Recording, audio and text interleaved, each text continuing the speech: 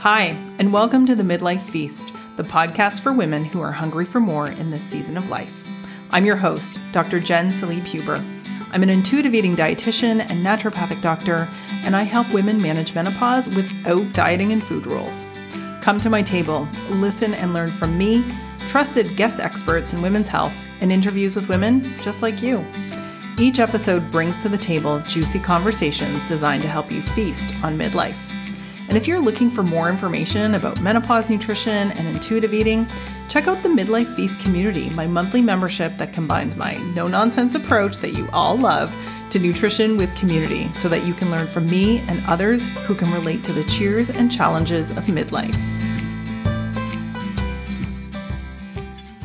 Hi, everyone. Welcome to this week's episode of the Midlife Feast.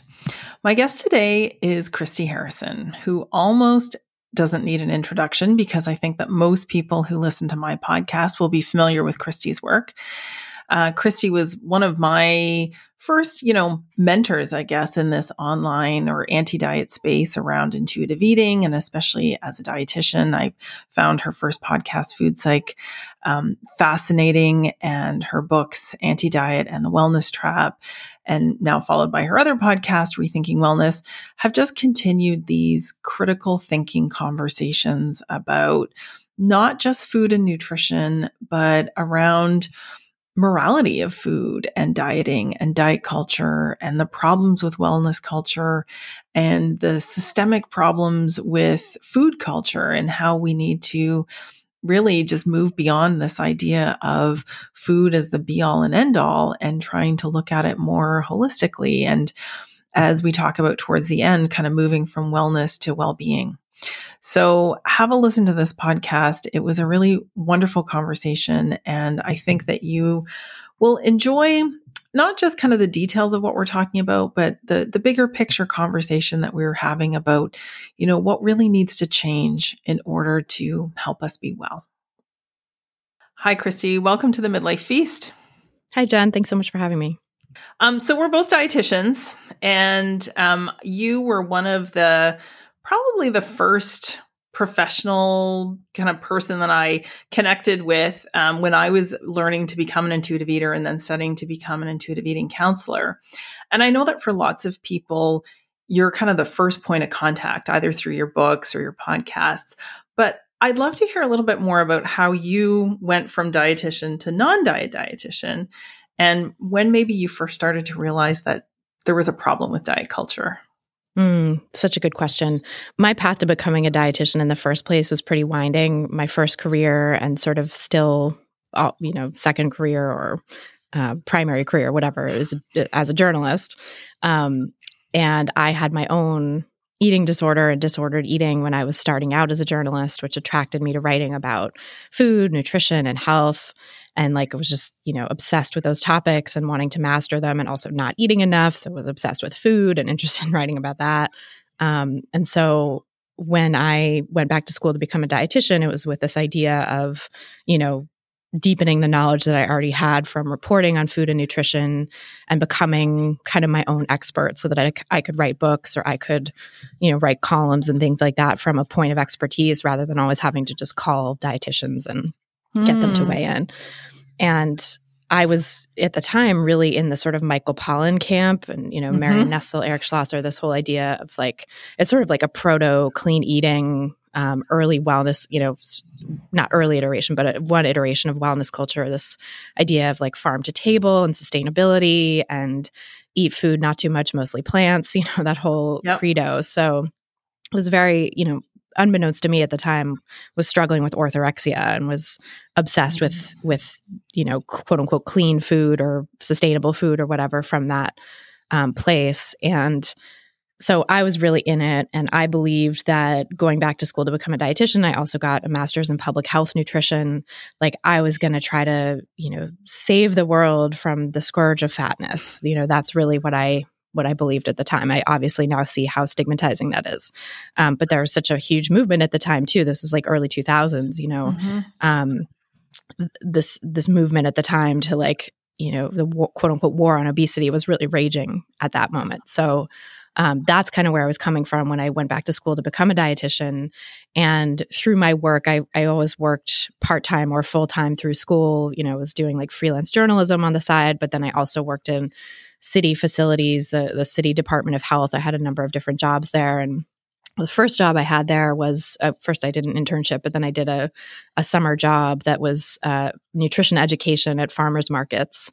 And at that job, I started to see like the people who were coming back again and again, and my like kind of star students, the people who really connected with what I was teaching and doing, would start telling me things like, oh yeah, I did such and such, and I, didn't eat this, and I ate a lot of that, and I walked X miles, and blah, blah, blah.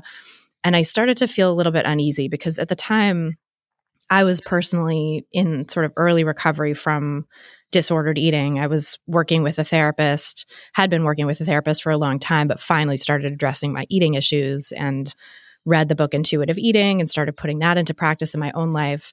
So I was starting to let go of a lot of the rigidity and starting to see how rigid I had been previously, and had a few experiences in school as well, my dietetics training, seeing like, okay, the weight that I was before, there's no way to attain that weight without disordered means, and I'm not going to do that anymore. And so like, starting to come to a sense of recovery for myself. So when I saw these people at the farmers markets who were like, yeah, I'm doing this, this, and this, I was like, oh, that sounds a little bit like what I was doing in my most rigid moments, and I wasn't sure what to do with that. But I think that was the genesis of this transition to, non-diet and anti-diet dietitian. And from there, I then started other jobs at the city and was doing a lot of like nutrient analysis and like working in spreadsheets and literature reviews and a lot of like very sciencey, very numbersy things, which is definitely a part of me that I love. But I was missing. I'm a creative person at heart. I'm a writer. It's always what I wanted to do. So I had like this missing creative itch, this creative urge that wasn't being filled. So I started Food Psych, my podcast, to try to like fill that void, basically. And started talking to people about their relationships with food. And at the time was at the sort of internship part of my dietetics training when I was getting experience in different, facilities and spaces and stuff. And I decided to get some training in eating disorders. And I did a rotation at an eating disorder facility, pretty quickly fell in love with the discipline and, that area of study and that area of, that field of nutrition, and started going to conferences and just, doing trainings at all the things and kind of like doing everything I could to learn everything I could about eating disorders. And when it came time to start my private practice, I decided that I wanted to focus primarily on disordered eating. And from there, I still wasn't like fully anti-diet and health at every size, but I was starting to get those messages from my trainings and starting to see that those were considered best practices. And I got certified as an intuitive eating counselor. And I was still, sometimes seeing clients in larger bodies who wanted to lose weight, and that dissonance of like, okay, well, I do this over here with my eating disorder clients, but here's this person who wants to lose weight. And like my dietetics training says that I should help them do that. But my eating disorder training really is in conflict with that. That again, cognitive dissonance sort of drove me to do more research and understand, kind of come to a philosophy of my own where I decided, I'm not going to offer weight management or weight loss for anyone because I think it's a huge risk for disordered eating. And these people in larger bodies who are coming to see me who want to lose weight, many of them have disordered eating too. Maybe it's subclinical. It's not meeting the criteria for an eating disorder, but it's nonetheless disruptive to their lives. And if I put them on a diet, I think it's just going to make them more obsessed with food. So, that I think was really the pivotal time for me of becoming fully anti-diet and weight inclusive. Wow. I didn't realize, we were just talking before we hit record, that we're not that far off in age. I'm later 40s. I think you said you're early 40s. I didn't realize that there were so many parallels, which I think really reflect the experience of anybody who goes through a dietetics program. It's very reductionistic in so many ways. And I think in some ways it needs to be, like, you need to learn those foundations and those basics, but there's not a lot of nuance in how we're taught to look at food. It's very discreet.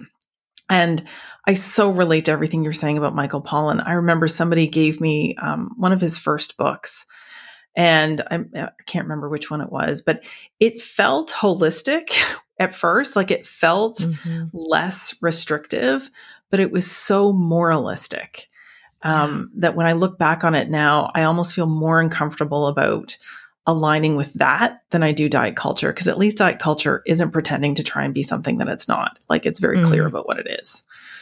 Yeah. Well, I think the waters are getting muddied now. Like there's so much cross-pollination of this is diet and wellness culture and those things getting so entangled. But yes, like the above board sort of like lose weight for your health or lose weight and look great. Like I feel like that is easier to recognize in a lot of ways. And the Michael Pollan stuff and then sort of what's come out of that too, like the clean eating and the, now like gut health and all of these different iterations of kind of the same thing. It's like so much sneakier and so much harder to understand that, what it is really still rooted in diet culture. Yeah, absolutely. I can't remember exactly what year it was. I think it was 2017 that I officially closed my practice to weight loss. And when people would ask me why, I would say, because I don't feel like it's ethical anymore. I don't feel like I can give people the tools and information that is about pursuing intentional weight loss as a proxy for health. That doesn't feel moral or ethical anymore. And that's, I think, a really hard thing for people to understand. Many people appreciate it and do, but I think that separation between weight and health is the hardest. A lot of people can see the problems with diet culture. They can see the problems with wellness culture, which we'll talk about in a minute. But I think it's a lot harder for them to see that weight as a proxy for health is really the root of the problem, whatever way you get to it. Yeah. So I want to talk about clean eating because I love talking about clean eating and what it is and what it isn't. I think that for a lot of people, clean eating has felt like a safer place to land, a more welcoming place to land, because it doesn't necessarily prescribe what to eat or what not to eat as long as it's, meets all of these other criteria. Why do you think clean eating became so popular? What is it that people identified with that made it feel like a good choice? I think it's a couple of things. I think at that time, this was like probably early 2010s. I think that clean eating really took off. Yeah. It was, we were kind of like post diet culture being so above board. I think around 2000-ish, it started to morph and shape shift into this other thing. It started to cloak itself in the language of wellness and this notion of the quote unquote obesity epidemic made it feel like much higher stakes and, that weight loss was for your health. It wasn't just an aesthetic pursuit. And so there was a lot of moralization built into that. And so I think it's sort of clean eating tapped into a lot of that, the sort of shift in marketing of diet culture and the fact that people were now orienting around, oh yeah, I want to be healthy. I want to do this for my health. I need to lose weight, not to just look good and, fit into whatever, but actually to take care of my health. And they were getting that message from doctors and from family members and people around them and from, Michelle Obama and the White House and all of that stuff. Right. So I think that was a piece of it. And I think too, we can't underestimate the influence of the farm to table movement on the culture, of Michael Pollan and, all the sort of chefs who followed in his footsteps. I mean, I worked at Gourmet Magazine from 2007 to 2009 and everybody was doing farm to table. All the chefs were interested in that, whether it was even chefs who weren't sort of known for that. It was just all about sourcing and farmers markets and, the quality of ingredients and stuff like that. So that kind of thinking, I think, really permeated the culture and made people want to avoid processed foods and think processed foods were bad. And, it started to really have this kind of moralizing impact. And I think the idea of choosing sustainable foods and knowing your farmer and all of this stuff was also kind of a class thing, right? It's obviously something that is much more attainable to people who have disposable income and time on their hands to think about such things. It's not something that is a concern for, working class folks or folks who are struggling economically, who are trying to make ends meet, working multiple jobs. I think it became sort of a way of middle and upper middle class and upper class classes to kind of distinguish themselves in a way, these concerns about food. I mean, scholars have written about this more eloquently than I'm saying it, but that it became like, it's not quite conspicuous consumption anymore, because conspicuous consumption is not really a good signifier of class anymore for various reasons. But now it's like inconspicuous consumption, it's called, and forget who coined that term, but this idea of like just the small choices you make, the small everyday choices to do the organic thing or the sustainable thing or whatever, and make food from scratch instead of getting processed food and all of that.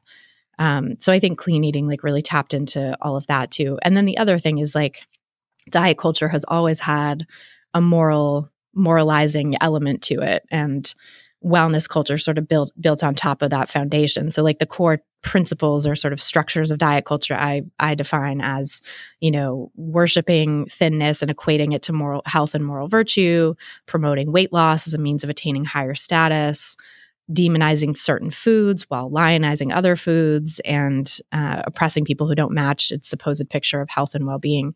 And so, that piece of like demonizing some foods and elevating others, that's the part I think that clean eating also really tapped into. And, that was a pre-existing thing in diet culture. We've always kind of, for generations thought of food as good and bad. The cultural message has always been there's certain foods that are healthy, certain foods that are unhealthy, certain foods that are fattening, certain foods that are slimming, like whatever language of the time was being used, there's always been this dichotomy between foods. And so I think clean eating just sort of tapped right into that impulse in diet culture and American culture and Western culture, where it's like, this notion of categorizing foods into good and bad. So now it was clean versus, no one really said this, but dirty, right? It was like, that's the implication. And I think that just made a lot of sense to people especially who were steeped in the farm to table movement and stuff, being like, yeah, ew, processed foods, gross. Like, get that away from me. Yeah. And I remember, I think you're right, it being 2010. So my oldest daughter was born in 2007 and my youngest two were born in 2010. And at the time, clean eating, the movement, the morality, all of it was very much alive and well. And if you had young children, especially, there was so much pressure on parents to provide not just like clean and organic, but like the perfect food. And baby-led weaning, which I think is great and very in line with intuitive eating in many ways, but had become a bit of a moral high ground too. That if you were, clean eating and organic and crunchy and granola enough, you also did baby-led weaning. And that was like everything that you needed to do to be a good parent. And what I started to see over time was that there was this like presentation of orthorexia amongst parents, that it wasn't so much concern about their own food choices. It was this concern over the choices they were making for their children. Yeah. And would see, I remember one family in particular that would not sometimes be able to even decide what to eat if they weren't able to source it locally, organically, grass-fed. Like they would not eat meat if they could not find it under those circumstances. And it was really based on trying to make like the cleanest choice for their kids. And I don't know that there's an easy way out of that, because when I work with adults, as I'm sure you do, there's often still this like guilt of like, well, shouldn't I choose the clean choice? Isn't that still the better one, even if we're not calling it clean? And to get parents to see that for their kids, I think it was one of the reasons why I feel like clean eating is like a Gen X thing. I know it's not just a Gen X thing, but I feel like Generation X was really subjected to that as a moral compass for eating. And it affected not just us, but, how we raised our kids. Yeah. Yeah. I mean, I had kids later in life, so I have an almost 2-year-old now. And I still see that moralization and that sort of lionization of baby-led weaning. Some of the major like Instagram accounts for baby-led weaning are huge and have such influence. And, I won't name any names, but I think have done a lot of good in some ways in terms of spreading messages of intuitive eating and division of responsibility. But sometimes the way that they're doing that is is very orthorexic and very sort of lionizing of these quote unquote clean foods, right? And sort of making parents feel ashamed for not sending their kids to school with these bento boxes full of, different kinds of produce. And that's just not the reality for so many of us. I mean, I send my kid with a bento box full of like whatever she'll eat, and yeah, it's I think incredibly shaming and sort of makes parents feel like they're doing bad and makes them feel guilty if they're not eating in that particular way. And I think, there are ways of doing intuitive eating, of turning it into a diet. There are ways of doing Ellen Satter's division of responsibility where you turn it into a diet, where it's like, I only choose the most sustainable, organic, whole foods for my child, unprocessed, no sugar, blah, blah, blah. And, then they can eat everything they want of that. But if I'm giving them, quote unquote, bad processed foods, then, that negates the whole thing. And that's like, they're not going to be able to be attuned eaters or something. So I think it still very much is a pressure on parents. And yeah, it's not necessarily called clean eating anymore. I think a lot of the people who kind of led that clean eating movement have now renounced the term, but many of them, and of course many others, are still doing this thing of like, demonizing processed foods and lionizing quote unquote whole plant-based sugar-free stuff. And it's the same thing, And it felt like such a bait and switch in so many ways. Like we wouldn't buy the regular Cheerios, but we would buy the overpriced organic Cheerios that were really just the same thing, but in a different box, without realizing that like we were sacrificing satisfaction. We were devoting time, money, and resources to things that didn't really have that return on the investment. It wasn't going to do what we thought it was going to do. I've shared before on this podcast about my oldest daughter, when she was in grade 1, was doing this activity in school. And one of the other parents that was a friend of mine was volunteering, and she sent me a message and she said, "Oh my goodness, it's so funny. We're doing this counting thing with Fruit Loops." And Maeve, my daughter's name, was laughing hysterically because she just kept eating them. She was like so excited to eat these Fruit Loops because she'd never had them. Yeah. And it like that moment, I still tear up when I think and talk about it, but that moment was like, oh, these rules that I'm putting in place are not doing what I want them to do. Because I think everybody goes into it thinking it's going to make things easier for my kids if I set them up with this great foundation of, good, healthy, organic food, not realizing that if we don't just give them access and choice, it's not going to make it easy for them. It's going to make it harder. Totally. So yeah, I think the clean eating movement really did a number on many people, but especially those of us who are in our 40s now. I think it was a hard one for us to climb out of. Yeah. Yeah. And I think it's continued to just morph and shapeshift. It's like it may not be called clean eating anymore, but now people are obsessed with gut health and, feeding the microbiome the right, quote unquote, right foods and stuff like that, which are, of course, whole, minimally processed, no sugar, no whatever. It's the same types of foods that are being lauded. It's just under a different label now. Yeah. So let's move on to wellness culture. So one of the quotes from your book that I loved, by the way, Wellness Trap, was that wellness culture's views on foods are a gateway into a belief system where every product is a potential threat, every lifestyle choice a matter of life and death. Why do you think that we're so attracted to these fear-based messages? Why do you think that that's something, that we feel like is going to motivate us?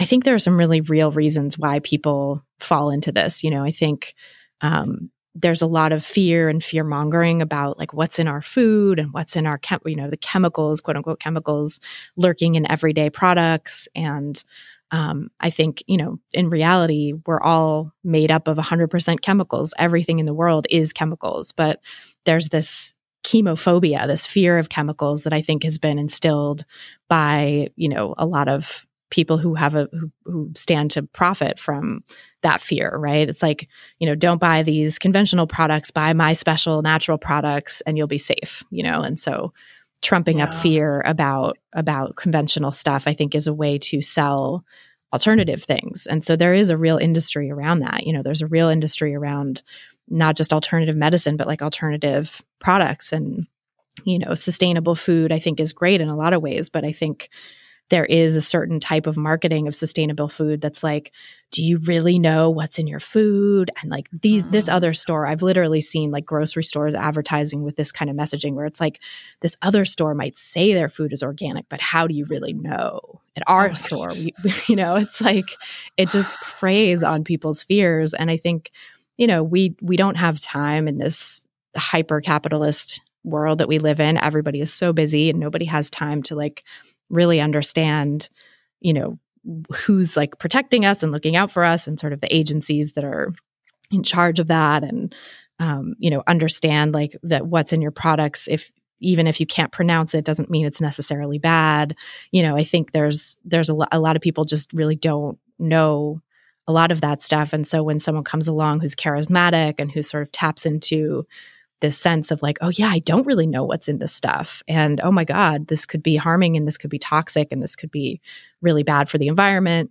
I think it's natural for people to think, okay, well, I should just, get away from anything that's like industrial and manufactured and processed and move toward things that are, supposedly more natural and more gentle and stuff. And the reality is that, especially when it comes to like foods and supplements supplements and medicine and things like that, what is quote unquote natural, there really is no regulation on that term, first of all. So like people can just slap the word natural on anything. It doesn't have the same regulations and standards as something like organic. But then also, it can be used to sell things that aren't necessarily any different or any better than the conventional products, but at a premium, that it can sort of be used to justify paying more for something because you're supposedly getting peace of mind, even though you don't always really know that something that's labeled natural really is, and what does that even mean? Yeah, there's a perception that it's value added when that is not objectively always true. Yeah. I think that you mentioned about like, something is going to be toxic, and sugar came to mind about how like sugar went from being something that was just quote, like not good for you to being toxic, and, it's going to kill you and it's going to cause all these things. And, when I'm working with people and trying to get them to like dip their toes into this reality where every bite of food isn't going to either kill or cure them, it's messages like that are the hardest to let go of. Yeah. Or for them to see that like no one food is going to, cause all of these awful things or save you from all these awful things. Mm-hmm. And that to me is like one of the, it's been almost 30 years since I started studying nutrition. And that really has been the shift is this belief that it's one of the shifts that I've noticed anyway, is that this belief that like there is a way of eating that can save you from everything. Mm-hmm. And there's a way of eating that is going to like knock you dead, in a matter of minutes. And there's so much fear around that it's so hard for people to just see food as food. Totally. And not so loaded. Totally. Yeah. And I think this idea of like sugar as uniquely toxic is really interesting, and other types of foods too as quote unquote toxic is really interesting, because when you look at the actual science, first of all, nutrition science is mostly based on observational studies. We don't do a lot of randomized controlled trials of like put someone on this particular diet for 5 years and compare it to someone who's put on this other diet for 5 years, or a control group who doesn't change or whatever.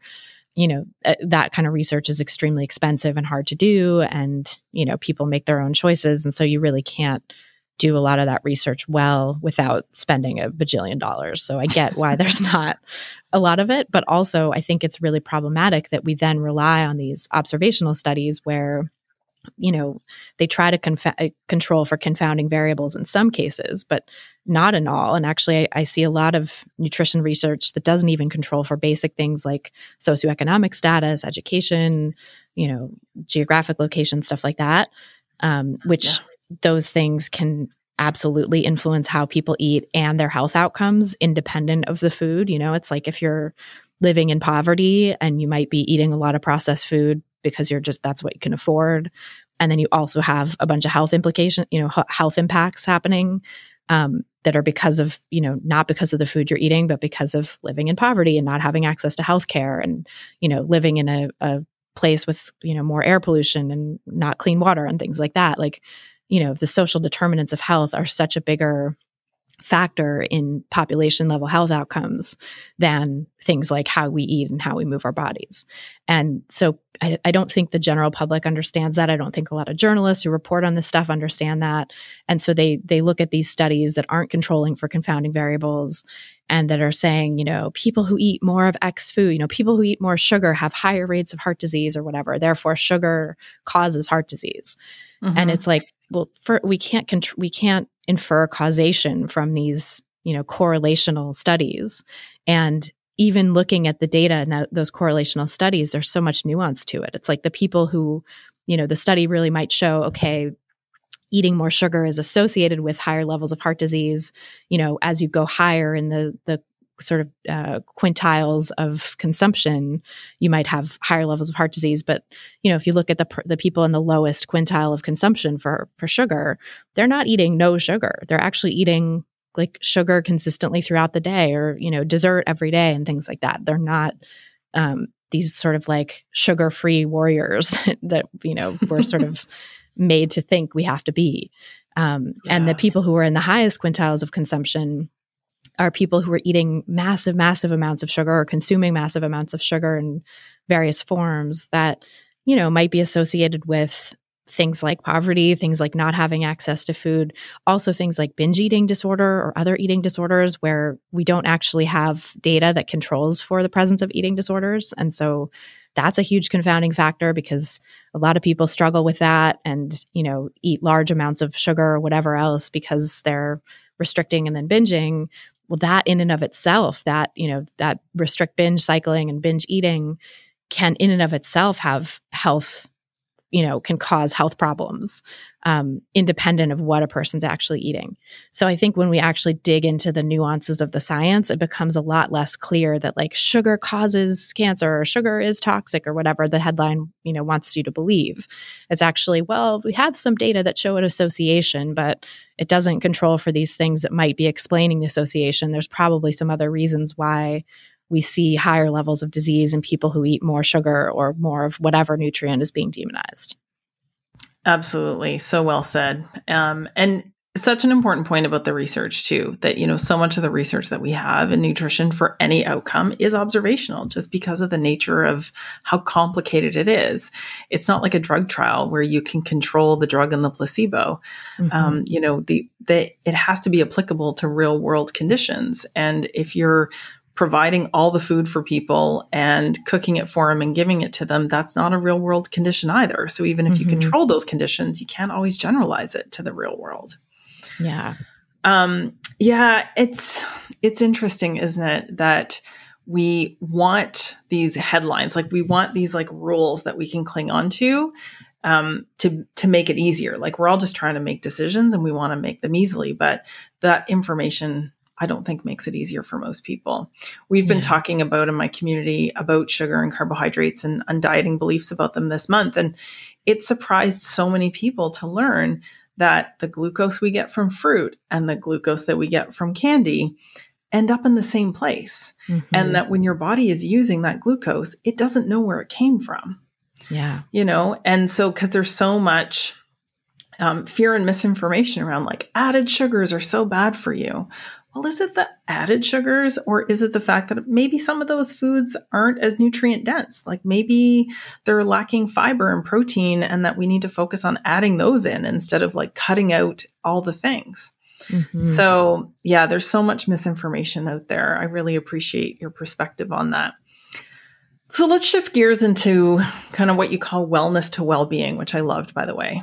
And, so much, one of the unique factors of being a non-diet dietitian who works primarily with people in midlife is that it's not just about not dieting. When we get to this stage of life, we are often starting to notice changes in our health, might be starting to have conversations around not just what our body looks like, but also what it feels, how we feel in our bodies and just health in general around like heart health, and things might start showing up. And it can be really challenging for people to prioritize their health in a non-diet way. And so I love that you kind of had this framework of like wellness to well-being. So what do we need to do to define that or redefine that?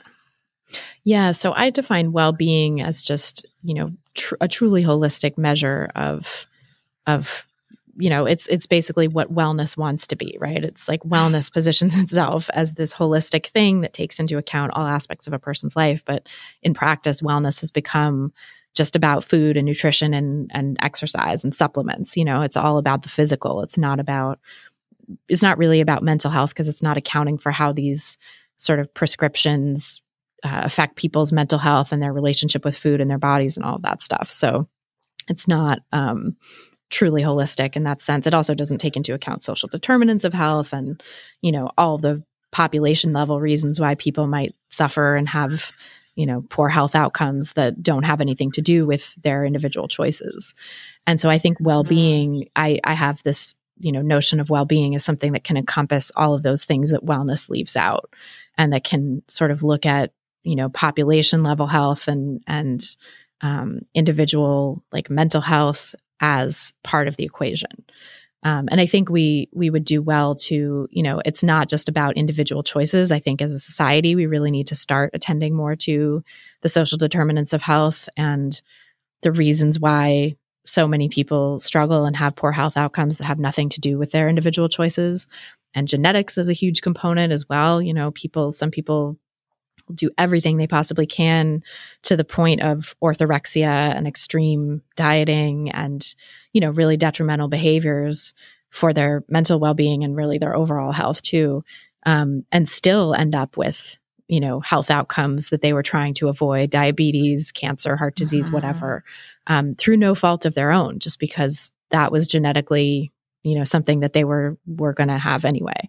And so I think we really need to stop blaming people and making people feel solely responsible for everything that happens to them health-wise, and start talking about, the cultural and social conditions, the socioeconomic conditions that create health disparities for so many people. And, giving people access to quality, compassionate, evidence-based care that everyone deserves, and to not have that be a barrier to well-being. I think, at the individual level, we can start to let go of diet culture beliefs and wellness culture beliefs that make us feel like we have to, worry about everything that goes into our mouth and obsess about food and obsess about weight, heal our relationships with food and our bodies so that we can start to focus on the truly holistic stuff, mental well-being, right? Yeah. Thinking about the coping mechanisms and ways that we can sort of achieve emotional well-being and not be so obsessed and driven and perfectionistic all the time, because that has certainly negative health outcomes.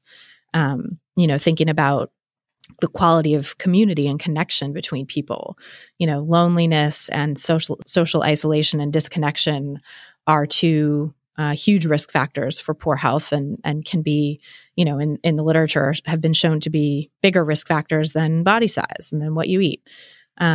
And so I think, that is a really important piece is creating social connections, finding a sense of purpose, a sense of belonging, developing community ties that are not so weak that, they can be broken by distance or, internet drama or things like that, but actually giving people, helping people develop the kinds of, important social structures that they need to support them. All of that is really complicated and difficult work, and, is not something that can be achieved in a 15-minute doctor visit or whatever. I think it's something that needs a reimagining of the healthcare system to prioritize that, but I think we would all be a lot better off if we stopped being made to feel responsible for our own health and health outcomes, and, made to feel like, because this idea of wellness too is always about optimizing. There's always more you could be doing. There's always more, stuff and protocols and diets and supplements that you could be taking or trying. And you never feel like you've fully arrived, and I think that sense of there's always something more I need to do creates a lot of guilt and a lot of shame when you fall short of that, unrealistic ideal. And so I think we need to just stop thinking about wellness in those terms and start thinking in a much more self-compassionate way about well-being. I love all of that. And everything that you described is what we have the capacity to do when we're able to step out of diet culture and wellness culture. We have the capacity to make the connections, to move because it's enjoyable and in ways that we enjoy without feeling like it's an obligation or that we have a moral obligation to do it. There's just so much space that's created when you can just let go of the rules that aren't serving you. That's right. So thank you for all of that. So I'll end by saying that this has been an incredible conversation, and thank you so much for taking the time. And we'll have all of the resources for both of your books and anything else that you have to share with listeners. But I'd love to ask you the question that I ask everyone, which is, what do you think the missing ingredient in midlife is? Yeah, thank you so much for having me, for all the great questions. This is interesting because as we were talking about, I'm like in early midlife. So I'm, my early 40s. I haven't had a lot of midlife experience yet. But for me right now, I think the missing ingredient is balance. Not in a sense of like everything has to be perfectly balanced all the time, because that's not realistic, but a sense of like, having the support that I need to have my work life and home life be manageable, both, and to have everything sort of functioning in a way that doesn't feel so chaotic. And I think part of that is, systemic, right? It's like we don't have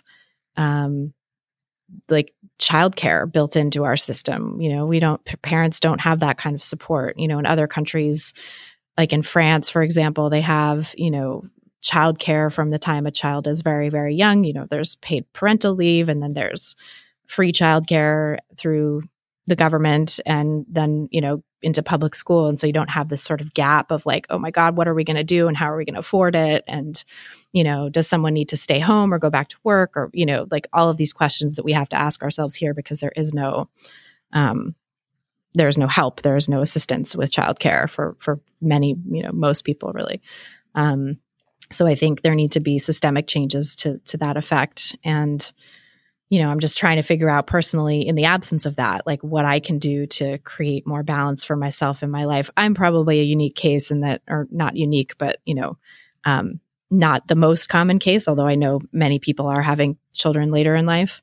A lot of people at my age are probably have older kids, but there are many of us who also are trying to deal with, having young children at this stage of life and career, and dealing with, body changes and aging and all of that stuff. And then aging parents, like, the sandwich generation sort of effect. It's a lot. And so, yeah, I feel like for me and for maybe many people who are in a similar boat, I think something we could really use more of is just like, really, I mean, I said balance, but I think really it's like help. I need help, managing it all and finding and, getting back into a sense of balance. Absolutely. I wish you all the support and help and balance in the world. Thank you. It's a tricky stage. You're not alone. I can definitely tell you that. I've met a lot of people who, had kids later in life and do find it maybe a little bit trickier than those of us who started a little earlier, just for different reasons. But it often is that the challenge in finding the balance. So yeah. Thank you once again, Christy. I appreciate your time, and it's been lovely to chat with you. Thank you, Jen. You too. Thanks for tuning in to this week's episode of the Midlife Feast.